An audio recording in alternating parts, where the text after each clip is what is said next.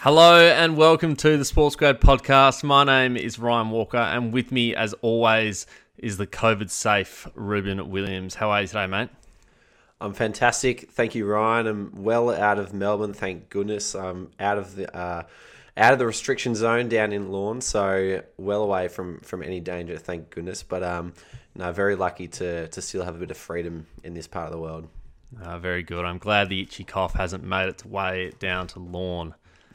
So it's good to see you're COVID safe. Massive episode today, Rubes.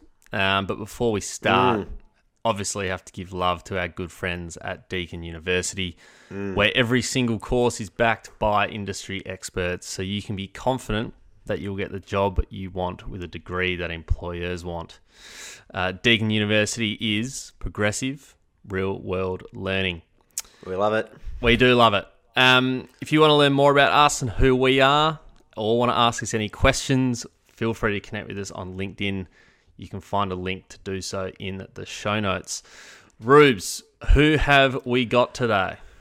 We've got a massive guest on today, Ryan. Karina Chilman, fresh off the plane from Tokyo. She's still in quarantine at the moment. But Karina is a physio who's currently just finished up in a COVID safe role with the Australian Olympic team.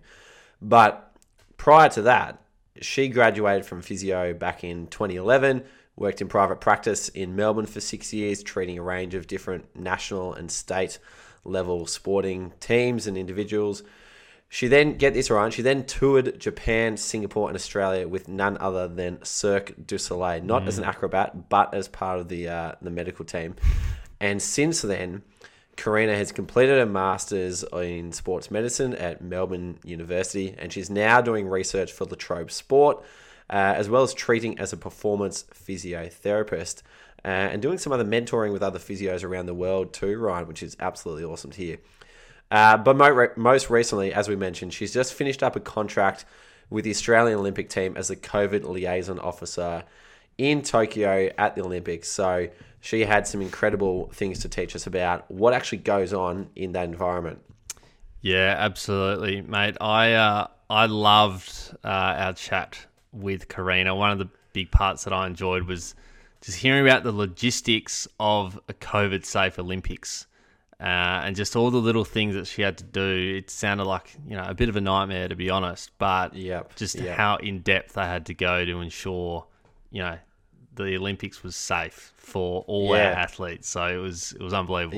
You don't hear about this stuff, Ryan. Like, nah. To actually understand the intricate details is fascinating. There was spit flying. People are spitting in jars in the morning.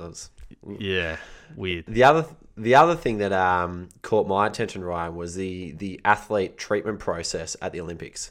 So Karina mentioned they've got a team of up to 500 athletes, 750 people in the village, as part of the Australian team, and they've just got people going through there all the time. They've got athletes needing treatment going through there all the time, and the way that they manage those massive amounts of teams was fascinating as well, because it's just an entire logistical operation to deal with that sort of scale.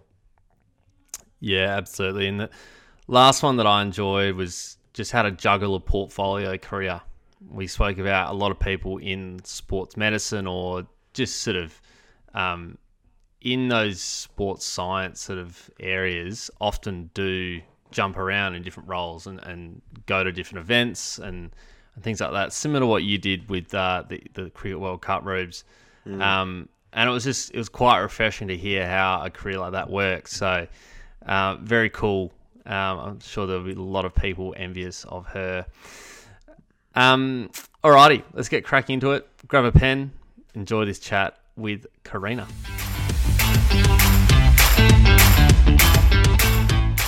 Karina, welcome to the Sports Grad Podcast. Yeah, hello guys. Yeah, thanks for having me on. Our pleasure, Karina. Before we dive into everything you've been up to over in Tokyo, we want to find about this job you had with Cirque du Soleil, because that just sounds incredibly exotic. Can you tell us a bit about how did you land that role?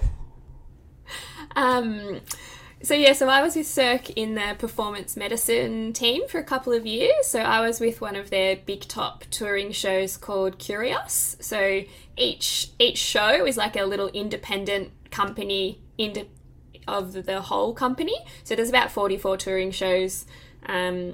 Prior to COVID, there was anyway. So I was there for a couple of years working with a group of physios just to keep all of the artists healthy, essentially, and, doing a 10-show load every single week. It was really fun, really cool. How is this something that was just like advertised online? You thought, that'd be fun, I'll apply for that. And what do they make you jump through hoops or anything? Like, what's the interview process like? Yeah, so I saw it on like the APA Sports Physio Facebook group actually, and there's actually quite a few Aussies that work in headquarters in Montreal now, so they always post the jobs on all the Australian advertising websites as well, and then a very sort of standard interview process that was, I think, 3 parts. So yeah, you do like a clinical exam where you get interviewed by a panel of their senior sports medicine practitioners, and they ask you like very clinical questions, and then once you get through that process, it's more like a soft skills exam with a panel as well. So your ability to communicate, work in a team, how would you cope with being on tour, and they give you scenarios and you have to explain how you would manage in that environment. And then the third interview was a much more casual interview directly with the particular show that they were going to place you on, and that's with like the company director, artistic director, and the other physios, and pretty much to see like if you would fit in, because it's an environment where there's absolutely no choice. You have to work as a team and you have to get along, because you live, work, celebrate, socialize, travel, you do everything together. So I think the first question they asked me was like, what's your favorite movie? And, tell us about a scenario where you had a bad experience overseas. They're really trying to suss you out as a person, because you're overseas for really big chunks of time, constantly moving around. So that was a pretty big process. The hardest thing for me was because they were all they're in Montreal and like northern like USA, and I was in Melbourne, and so the interviews were at really weird times of day where I would normally be asleep or like just waking up, so it was hard to be in the right frame of mind to answer questions when you're like thinking about going to bed or you've just got up at 4 a.m. Yeah, that's tough. Yeah. Sounds like a rigorous process. Like if I think of any interview I've been in, it's kind of just like the latter 2 stages that you just spoke about, not really the practical side of things. They're not like testing me. Yeah. That's why we're not physios, right? Yeah. They just sort of know that you know what you're talking about. The actual one of the funniest parts of that process was they offered me the job on the Saturday night, and I signed all the contracts and everything on the Sunday morning, and then I played a game of basketball with some friends that afternoon. I broke my foot. Oh dear. So the next day I had to call in sick to my normal job and be like, so I've broken my foot and I can't work, and I'm also moving to Japan in 6 weeks. So Hope that's all good. They would have loved that. I was not their favourite person that day. But yeah, it was. I think I got out of the cast like 3 weeks before leaving to move to Japan. So that was quite a hectic time period. Yeah. Wow. There you go. That's awesome. The interview process sounds very similar to one described to us by Ermila Rosario, and she is the team manager of the Australian women's cricket team. And similar sort of things like, hey, here's a whole bunch of scenarios that come up on tour. How would you handle them? And then tell us what you like and show us how well you're going to fit in, because there's not too many people on tour and they've all got to get along. So, what's your favourite movie becomes a very important question for those types of situations. Yeah. And the environment is really different depending on like what country you're in, because if you're working in Melbourne, you know that you have an abundance of experts in every single area and a really big like list of people, or if there's an emergency scenario, that you call an ambulance sort of thing. Whereas when you're on tour, you really have to be relying on like what's in your inner circle, and know that the people that you're working with, you need to put like you're so much trust in them. So it is a really different environment, and some people thrive in it, and some people, they hate it and they don't last very long. Yep. Yeah, definitely. Well, one of the incredible scenarios you found yourself in is over in Tokyo just recently. I know I was really looking forward to planning a trip to Tokyo 2020 a couple of years ago, and a lot of people would have loved to be there. Yeah. You got this incredible opportunity to go over and work with the Australian Olympic team. Firstly, like, I'd love to know, like, where were you and how did you react when you found out you would be going to Tokyo? Yeah, it was a pretty crazy phone call. I work with quite a big research team in a female athlete health study, and the position I was in was called COVID Liaison Officer. So they had a senior COVID liaison officer who was Kate Marnie from the New South Wales Institute of Sport, and she'd been working with Ian Chesterman and the AOC, and then the role essentially grew and grew and grew, and they realised that they were going to need additional people to help with the physical amount of workload that was coming through in order to fulfill the role, and they offered it to me, and Kate and I worked on that along with some other people in the lead up to the game. So there was quite a big pre-games preparation load to essentially follow the requirements to ensure a COVID safe Olympics, and then while we were on the ground in Tokyo, it was, managing all of the day-to-day COVID related things, and liaising with all the sports to make sure that they understood what they needed to do, and helping plan so that everyone knew what was happening. So yeah, it was quite a strange process of how it happens, but I think that's pretty much any role that pops up in sport now. It's not always the advertised role online. It's sometimes right place, right time, and you've got to make a really quick decision that, like, yes, I am 100% in, and I can start working with you from tomorrow because you need someone to do this right now. And we have a really good working relationship and can sort of safely know that we can rely on each other to do what needs to be done. And so, that, she knew that I could pretty much pack up and go, and that my other employers would probably be okay with it. Because it's going to be 7 weeks away total by the time I get home. Wow. Decent period of time. It's probably not the role that you would have envisioned you'd be going to Tokyo to do, say, 2 years ago now. Like, the role wouldn't exist and won't exist probably at the next Olympics. Like, how weird's that? Well, we hope not. Well, if it is, there goes Paris, Rubes. But for sure. Weird one.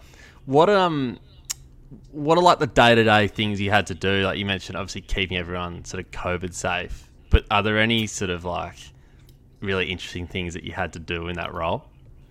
Yeah, there was a few. So in the lead up, it was like working with all of the sports so that they understood what was being put in place by Tokyo, and how, like, especially with, a really big group of athletes, for example, that has, 60 athletes that are coming over and all of their staff, and how they're actually going to help manage the logistics of what needs to be done in order to get into the country and abide by the rules. And Australians are a really, really diligent country, and we weren't doing all of the precautions and the COVID testing and everything every day just to follow the rules. We were doing it because we wanted to be safe, and we wanted to know that we were being really cautious with everything, because we definitely didn't want anyone to A, get sick, or B, have to be withdrawn from an event because they were a close contact or they contracted COVID while we were in the village with 11,000 people from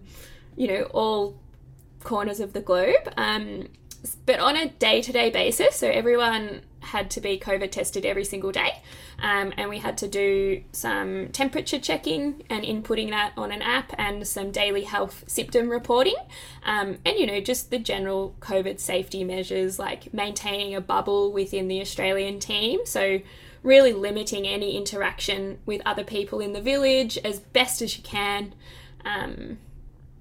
always wearing a mask and making sure that we had that, really planned out so that everyone had plenty and everyone was, happy to, if you saw someone not wearing a mask, you're not telling them off, you're keeping them safe and, maintaining that sort of social distancing as best you can in an environment like that, because you don't actually have that much space. And we have a really big team. So the day-to-day things were quite funny at sometimes, because it was a daily saliva test.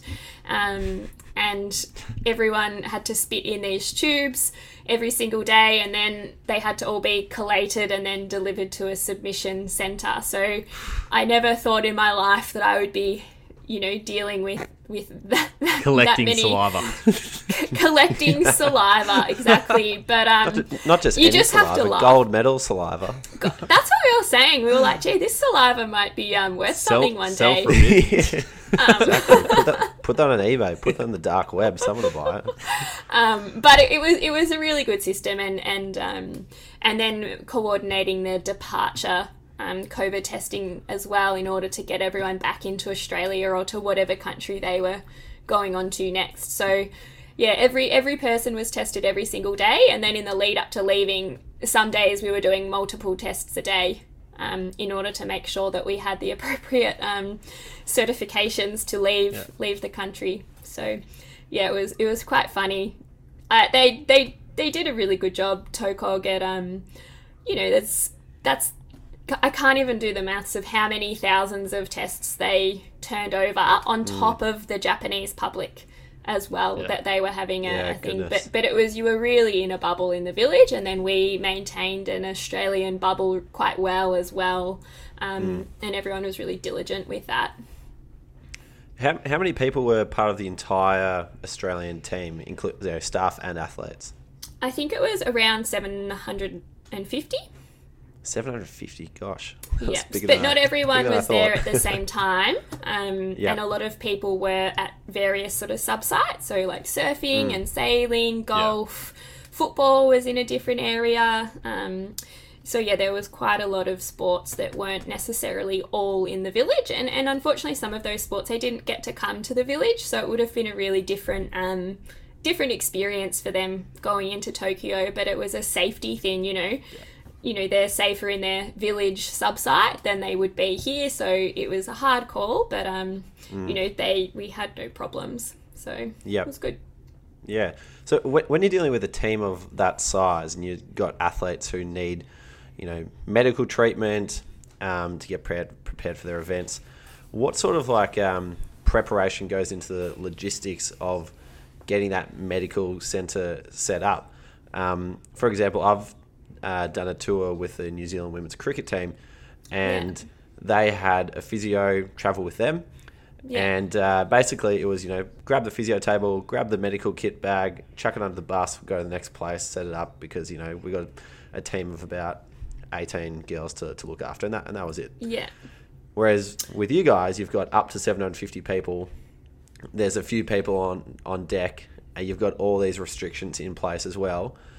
What sort of preparation do you have to do in advance to get that medical centre set up? So the medical teams were sort of set depending on the sports themselves. So a lot of the sports, for example, the bigger team sports, they would have their own medical staff that they work with full time. So like the Matildas and the soccer and the basketball, they are a physio and doctor and massage and dietitian that work with that sport on a daily basis, and they've been there for the whole preparation and they're with them. So they are essentially very much in-house, and they can manage things, and they're really all over it from their own sport perspective. Then in the village there was the medical HQ, which had our Chief Medical Officer, David Hughes, who coordinated that medical team, and that consisted of physios, doctors, nurses, general practitioners, remedial massage therapists, performance services, psychology, dietetics, nutrition, you name it, it was there. And they were there, people from the state and national institutes of health and sport, and they could be accessed by anyone. So, and there was just a booking system. So those sports people or the teams could book certain times to use recovery or gym or access sort of any of those performance services or medical services as they needed. And they had just an absolutely incredible group of people working in that medical team. It was such an enjoyable group to work with on a daily basis, and they just, you couldn't get a better group. And then, as needed, the teams that already had their medical teams, they could call on that group if they needed a second opinion, or they had an issue that they needed, or they needed imaging or something like that. In the Olympic Village, there's also like the big polyclinic, which is essentially like a pseudo hospital in the middle of the village that you could access additional medical care like MRIs or doctors and things like that. I would say it was quite rare that anyone from the Australian team used the polyclinic, except for, emergency MRIs or those type of things, because we had such an amazing group of people, which is another element of keeping our athletes safe, because that polyclinic could be considered a really high risk area because of so many people coming in and out from all the different countries and all the different sports. So the planning is definitely not like when you're traveling with your sports team and you pick up your physio table and your medical bag on the other shoulder and you walk in. They had absolutely everything that you could possibly require, and they did a really amazing job. And, just listening to the way that some of the sports spoke about the medical team, it really warms your heart. What a wonderful service they were providing under sometimes trying conditions.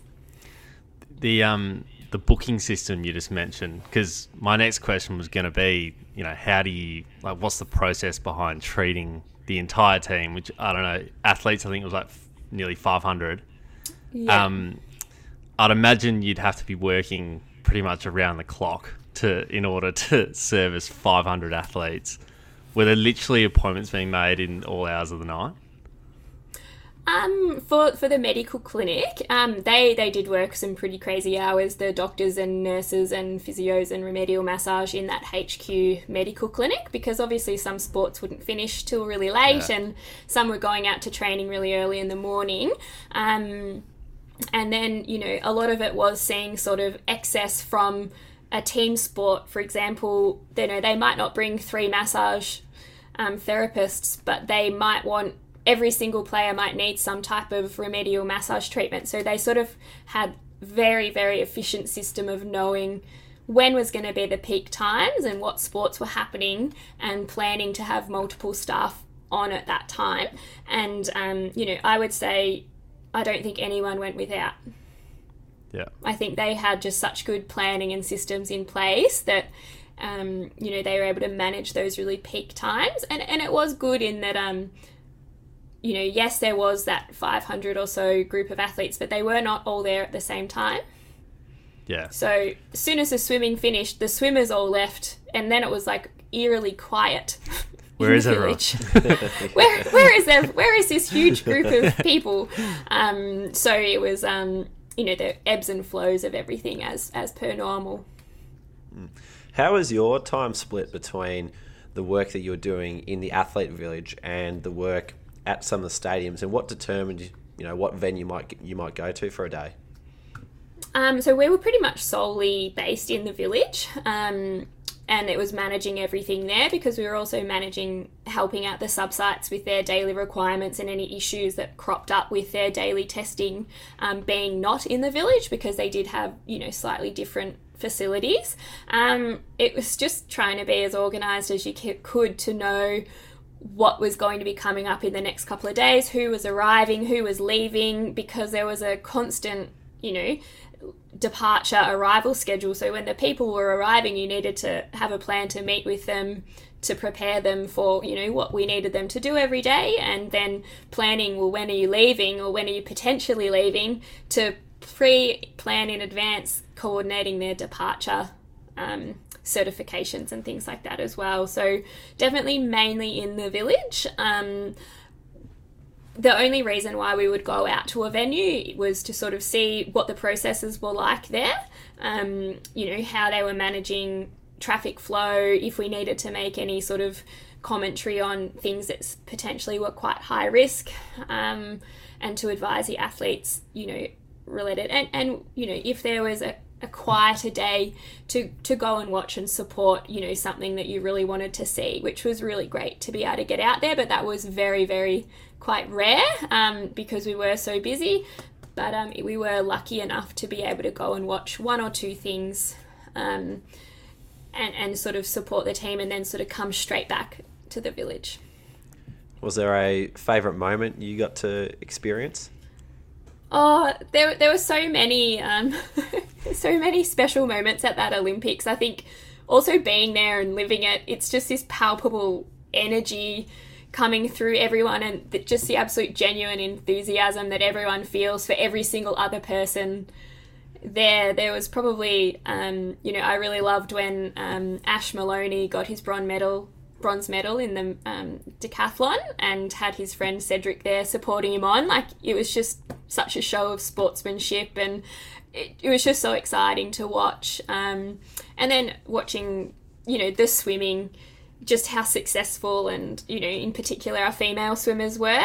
And they were just the most humble, lovely, kind group of athletes as well. And they're just like crazy superstars. And the Boomers winning the bronze medal was such a huge moment. And the energy after that was, it was pretty fun. But yeah, there was some really like special moments as well. And, Harry Garside in the boxing, just what an absolute legend. I think he's going to become a bit of an Australian icon, and definitely a name to watch. He was just one of the genuinely coolest people I've ever seen in my life. And he was living for being there. He was loving it, and everyone was loving him. And yeah, it was really, there was lots of moments like that. And also one of my like best friends actually competed in the marathon. That's awesome. Yeah, so nice. She's a physio as well, and we studied together and have been friends for a long time. So it was pretty cool that we were both at the Olympics. So it was also really Do you bother surreal. going for runs with her, or just let her be? Oh, no. I made the mistake of going for a run in the village, because you could sort of run laps, and I got lapped by the Kenyans twice. Oh, well, I was like, oh, there they cool go thing to be able again. to say. It was very uncool at the time. I was like, I can't believe I just got lapped twice in like 600 metres. But yeah, they were probably the highlights. A lot of highlights. I could probably keep talking, but... Yeah, nice. Well, yeah, it sounds like there'd be countless highlights. What about some challenges? Well, I was going to say lowlights, but there wouldn't be any lowlights at the Olympics. But what was the most challenging thing about working there? I think probably towards the end, because you are there for quite a long time, and also there was quite a big lead-in period where we're working a lot as well, that by the end you're just very, very tired, and you're quite fatigued, and you sort of maybe haven't been sleeping well, and for the first couple of weeks you're definitely working a little bit on adrenaline and how fun it all is and how exciting it all is, and then by the end you can sort of tell that everything's getting a little bit harder and you're a lot more fatigued. So that was quite a big challenge, just knowing that we've been here for 3 weeks and we've still got quite a while to go, and quite a busy period, and a time where you're really conscious of not letting your guard down and letting things slide, because if someone was to test positive for COVID in that environment towards the end of the Olympics, it could have jeopardized everyone's ability to return home, because you wouldn't be allowed on your flight back to Australia, essentially. So it was, the biggest challenge was probably trying to manage that fatigue, and that was definitely a big learning for me. Was I was often being told, oh, it's a bit of a quieter afternoon or quieter morning tomorrow, like why don't you have a sleep in or go for a rest or take some time? And I was like, no, I don't want to. I want to push through and keep working. And in hindsight, I probably should have listened when my supervisors were sort of telling me to take some time, and I was like, why? I don't need rest. Because by the end I was like, I wish I had that sleep in on that Tuesday 2 weeks ago kind of thing. Yeah.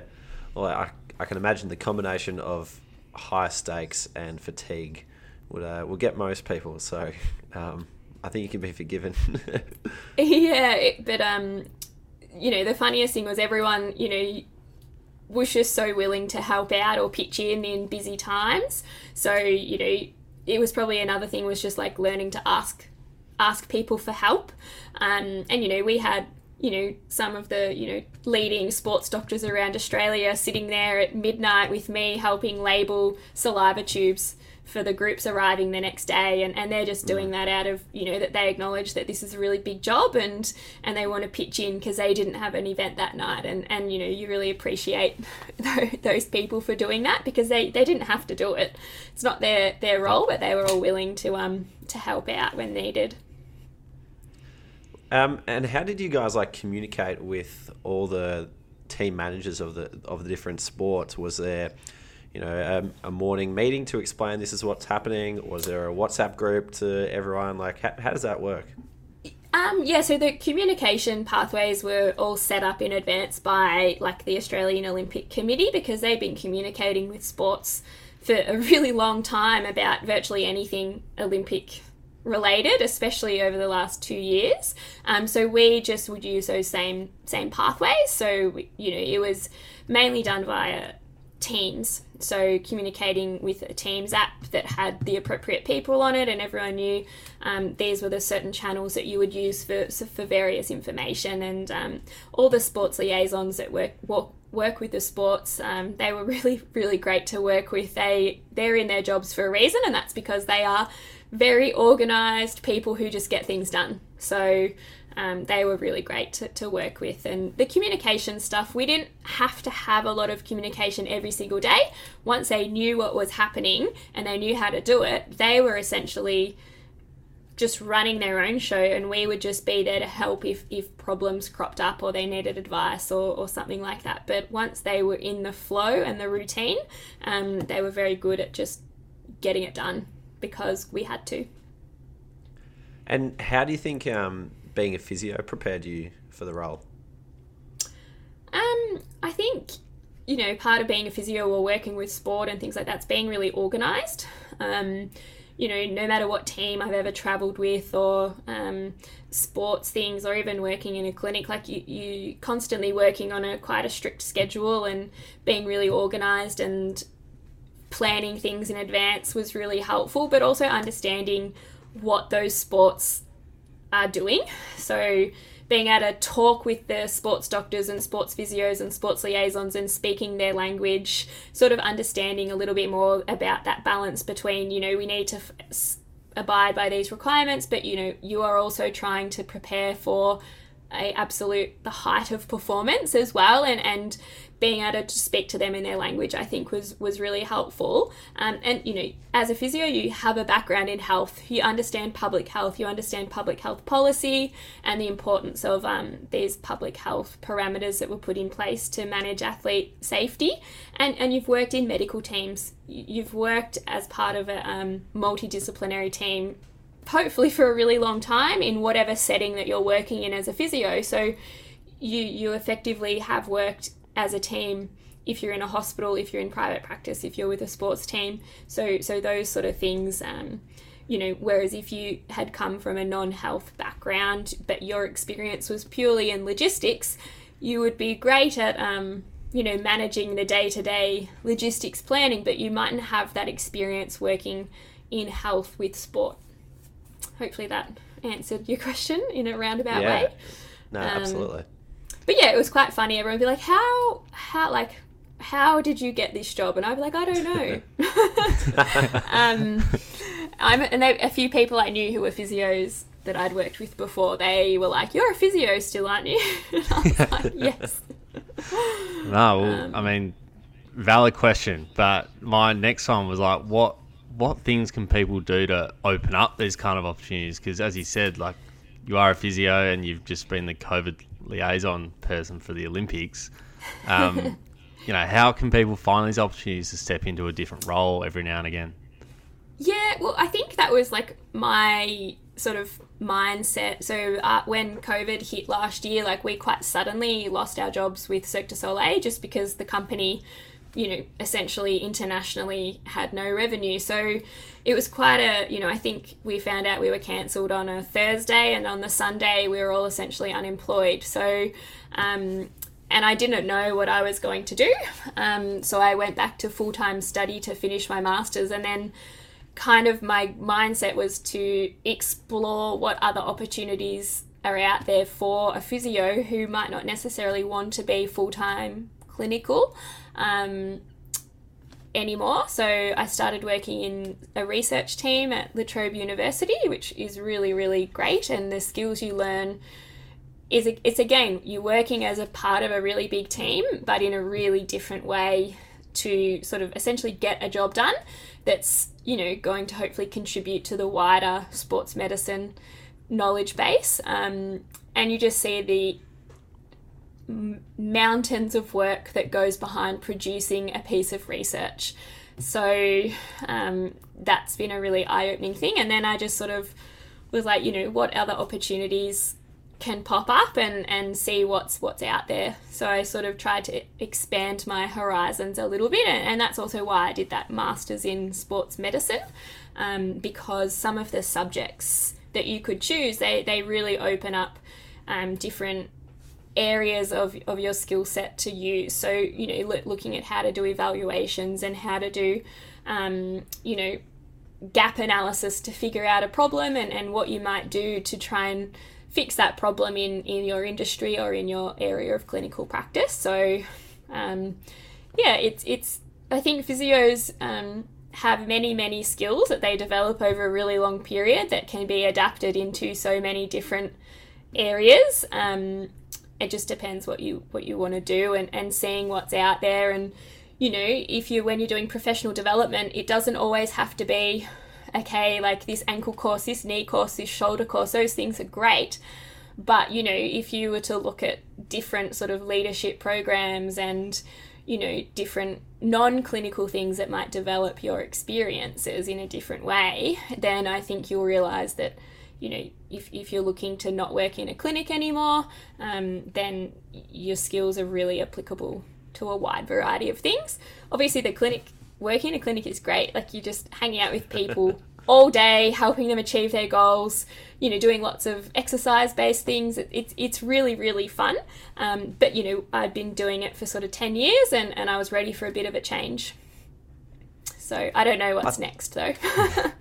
Well, that's probably an exciting thing. And I think the health industry or people working in health seem to have done this for a lot longer, in terms that they seem to have more of a portfolio career where they might do a couple of days here, one day there.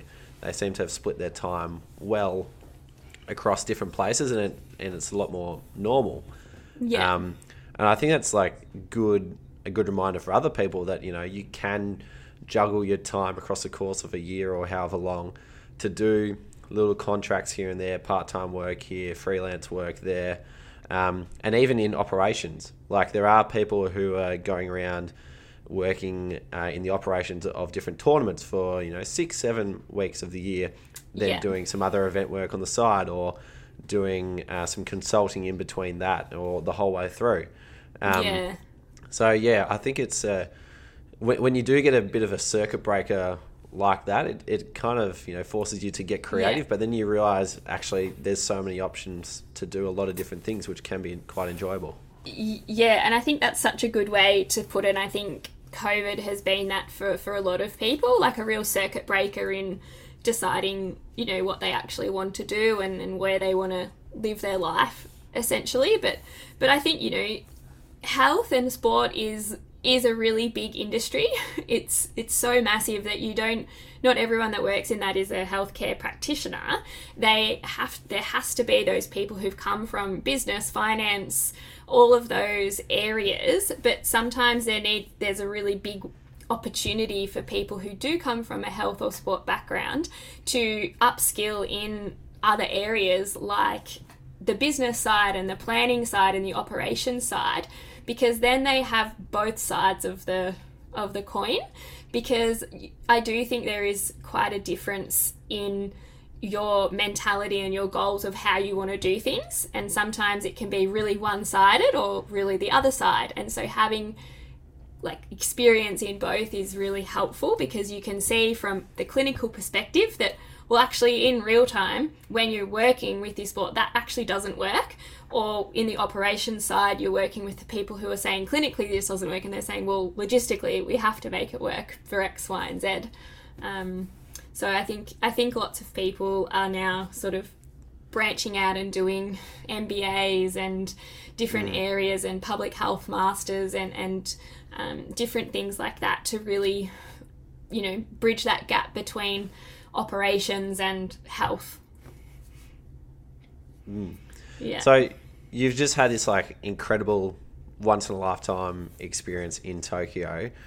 Have you had the chance to reflect on it yet? And if so, what sort of things are you taking away from it?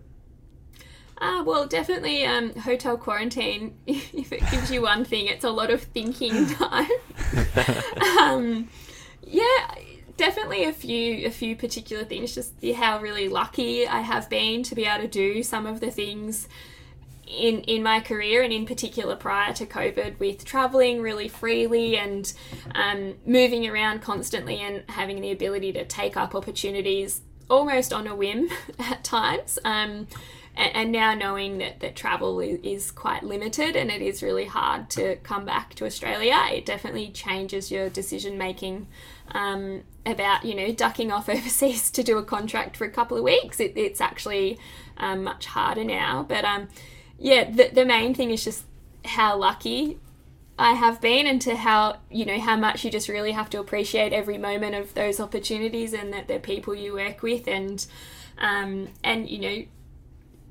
but definitely it's such a cliche, but like teamwork makes the dream work, because you can't do everything alone, and you're a very small piece of a really big puzzle, and if you can work effectively in a group and communicate with a really big variety of people, that the opportunities will sort of pop up from time to time. Let alone doing that within the Australian Olympic team of all teams. Yeah, it's still it was such a whirlwind to be there, and sort of had to arrive, and the day I arrived, I actually hadn't met anyone that I was working with. So I'd been working remotely from Melbourne. Even Kate, who was my supervisor there, she was working from Sydney, and I hadn't seen her in person for a couple of years. So I didn't meet anyone, had only spoken to a few people online, and was doing the role, and then landed and had to sort of walk in and be like, hi, I'm Karina, and you're wearing a mask and a hat, and everyone's like, oh, that's what you look like. Yeah. So that was pretty funny to arrive and realize all these people I've been working with for months online, we're now all in the same building, and meeting them on day one in the Olympic Village. Wow. Kind of felt like that when we went back to the office. It's kind of like, oh yeah, that's what you look like. I remember that. Like, all good. Yeah, it's definitely like working from home it's so nice in so many ways, but then going into the office now, you really appreciate, you're like, oh, people, yeah. Hello. Yeah, it's good seeing people again. It's hard getting any work done though when you haven't been in, because everyone just wants to catch up. Yeah. I reckon I was less efficient from the office. You're right, you just speak to people. It was like school, just constantly speaking to people. Yeah, I'd go back to year 12 in a flash if I could. I would. Oh, me too. I would love to go back to year 12. Well, maybe not year 12 during COVID though. Yeah, that would be a nightmare. Different year, yeah. Yeah, our normal year would have been fun. Yeah. All right, Karina, we'll leave it there, but it's been absolutely great speaking to you and hearing about your journey from Cirque du Soleil to the Australian Olympic team, the pinnacle, and all things in between, being a physio. But it's been great getting all the insights from what it was like over in Tokyo. There's millions of people who would have loved to be there, and are very envious of your role there as well. So thanks so much for sharing all you did tonight, and good luck for whatever's next in your chapter. Well, there you have it. Karina Chilman. That was a really good chat and a great insight into the Tokyo Olympics, and her role as COVID liaison officer. Rubes, some takeaways from you. Yeah, Ryan. Well, I think the biggest thing that stood out to me was, the size, scale, and pressure and the stakes of what Karina was dealing with. And so with all that in mind, she mentioned teamwork is like the number one thing that pulls all together and allows the whole thing to function properly without anybody, collapsing or falling over through burnout or whatever.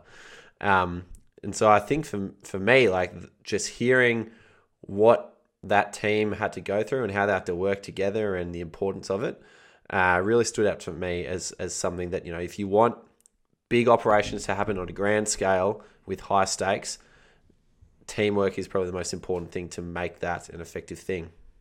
Yeah, absolutely. I think teamwork, I reckon, would be on every single job application, or it would be in some form of questioning that you're going to get in an interview. When have you worked in a team? So I totally agree. It's one of the main takeaways that I'll be running with after this. Mine was just, I know I said it in the intro, but just open your horizons with a portfolio career. If you want to work in a specific area of sport, doesn't mean you have to earmark that as your entire career. There's opportunities to bounce around and do short-term jobs and also pursue a long-term job. Like she was a perfect example of how, she worked in Cirque du Soleil and then transitioned to Tokyo. So, that says it all in terms of a portfolio career. Yeah, absolutely. And then final one for me, Ryan, is get to Paris 2024. The Olympics is going to be on, obviously, so make sure you're there for that. But then, Ryan, SportsGrad is also going to be there. We're going to be there holding the SportsGrad conference as a way to connect the entire sports industry from around the world and give students, grads, people in the industry the chance to connect with new people and form those relationships that hopefully lead to jobs and opportunities, just like Karina has experienced. She told us off air that she met the person who hired her, in New York having drinks at a bar. So perhaps there might be someone out there that you meet having drinks at the SportsGrad conference in 2024 that takes you to LA 2028. I don't know. Who knows, Ryan, baby. But if you want to get involved in that, check out our LinkedIn page. There's some details around how to register your interest there. Yeah, I've heard some rumours it's being touted as one of the greatest conferences in sports history. So, yeah. Right, get there. So as well. Yeah, absolutely. It's going to be huge. Alrighty. Well, that wraps up today. Be sure to connect with us on LinkedIn. We'd love to chat with you on there. You can find a link in the show notes.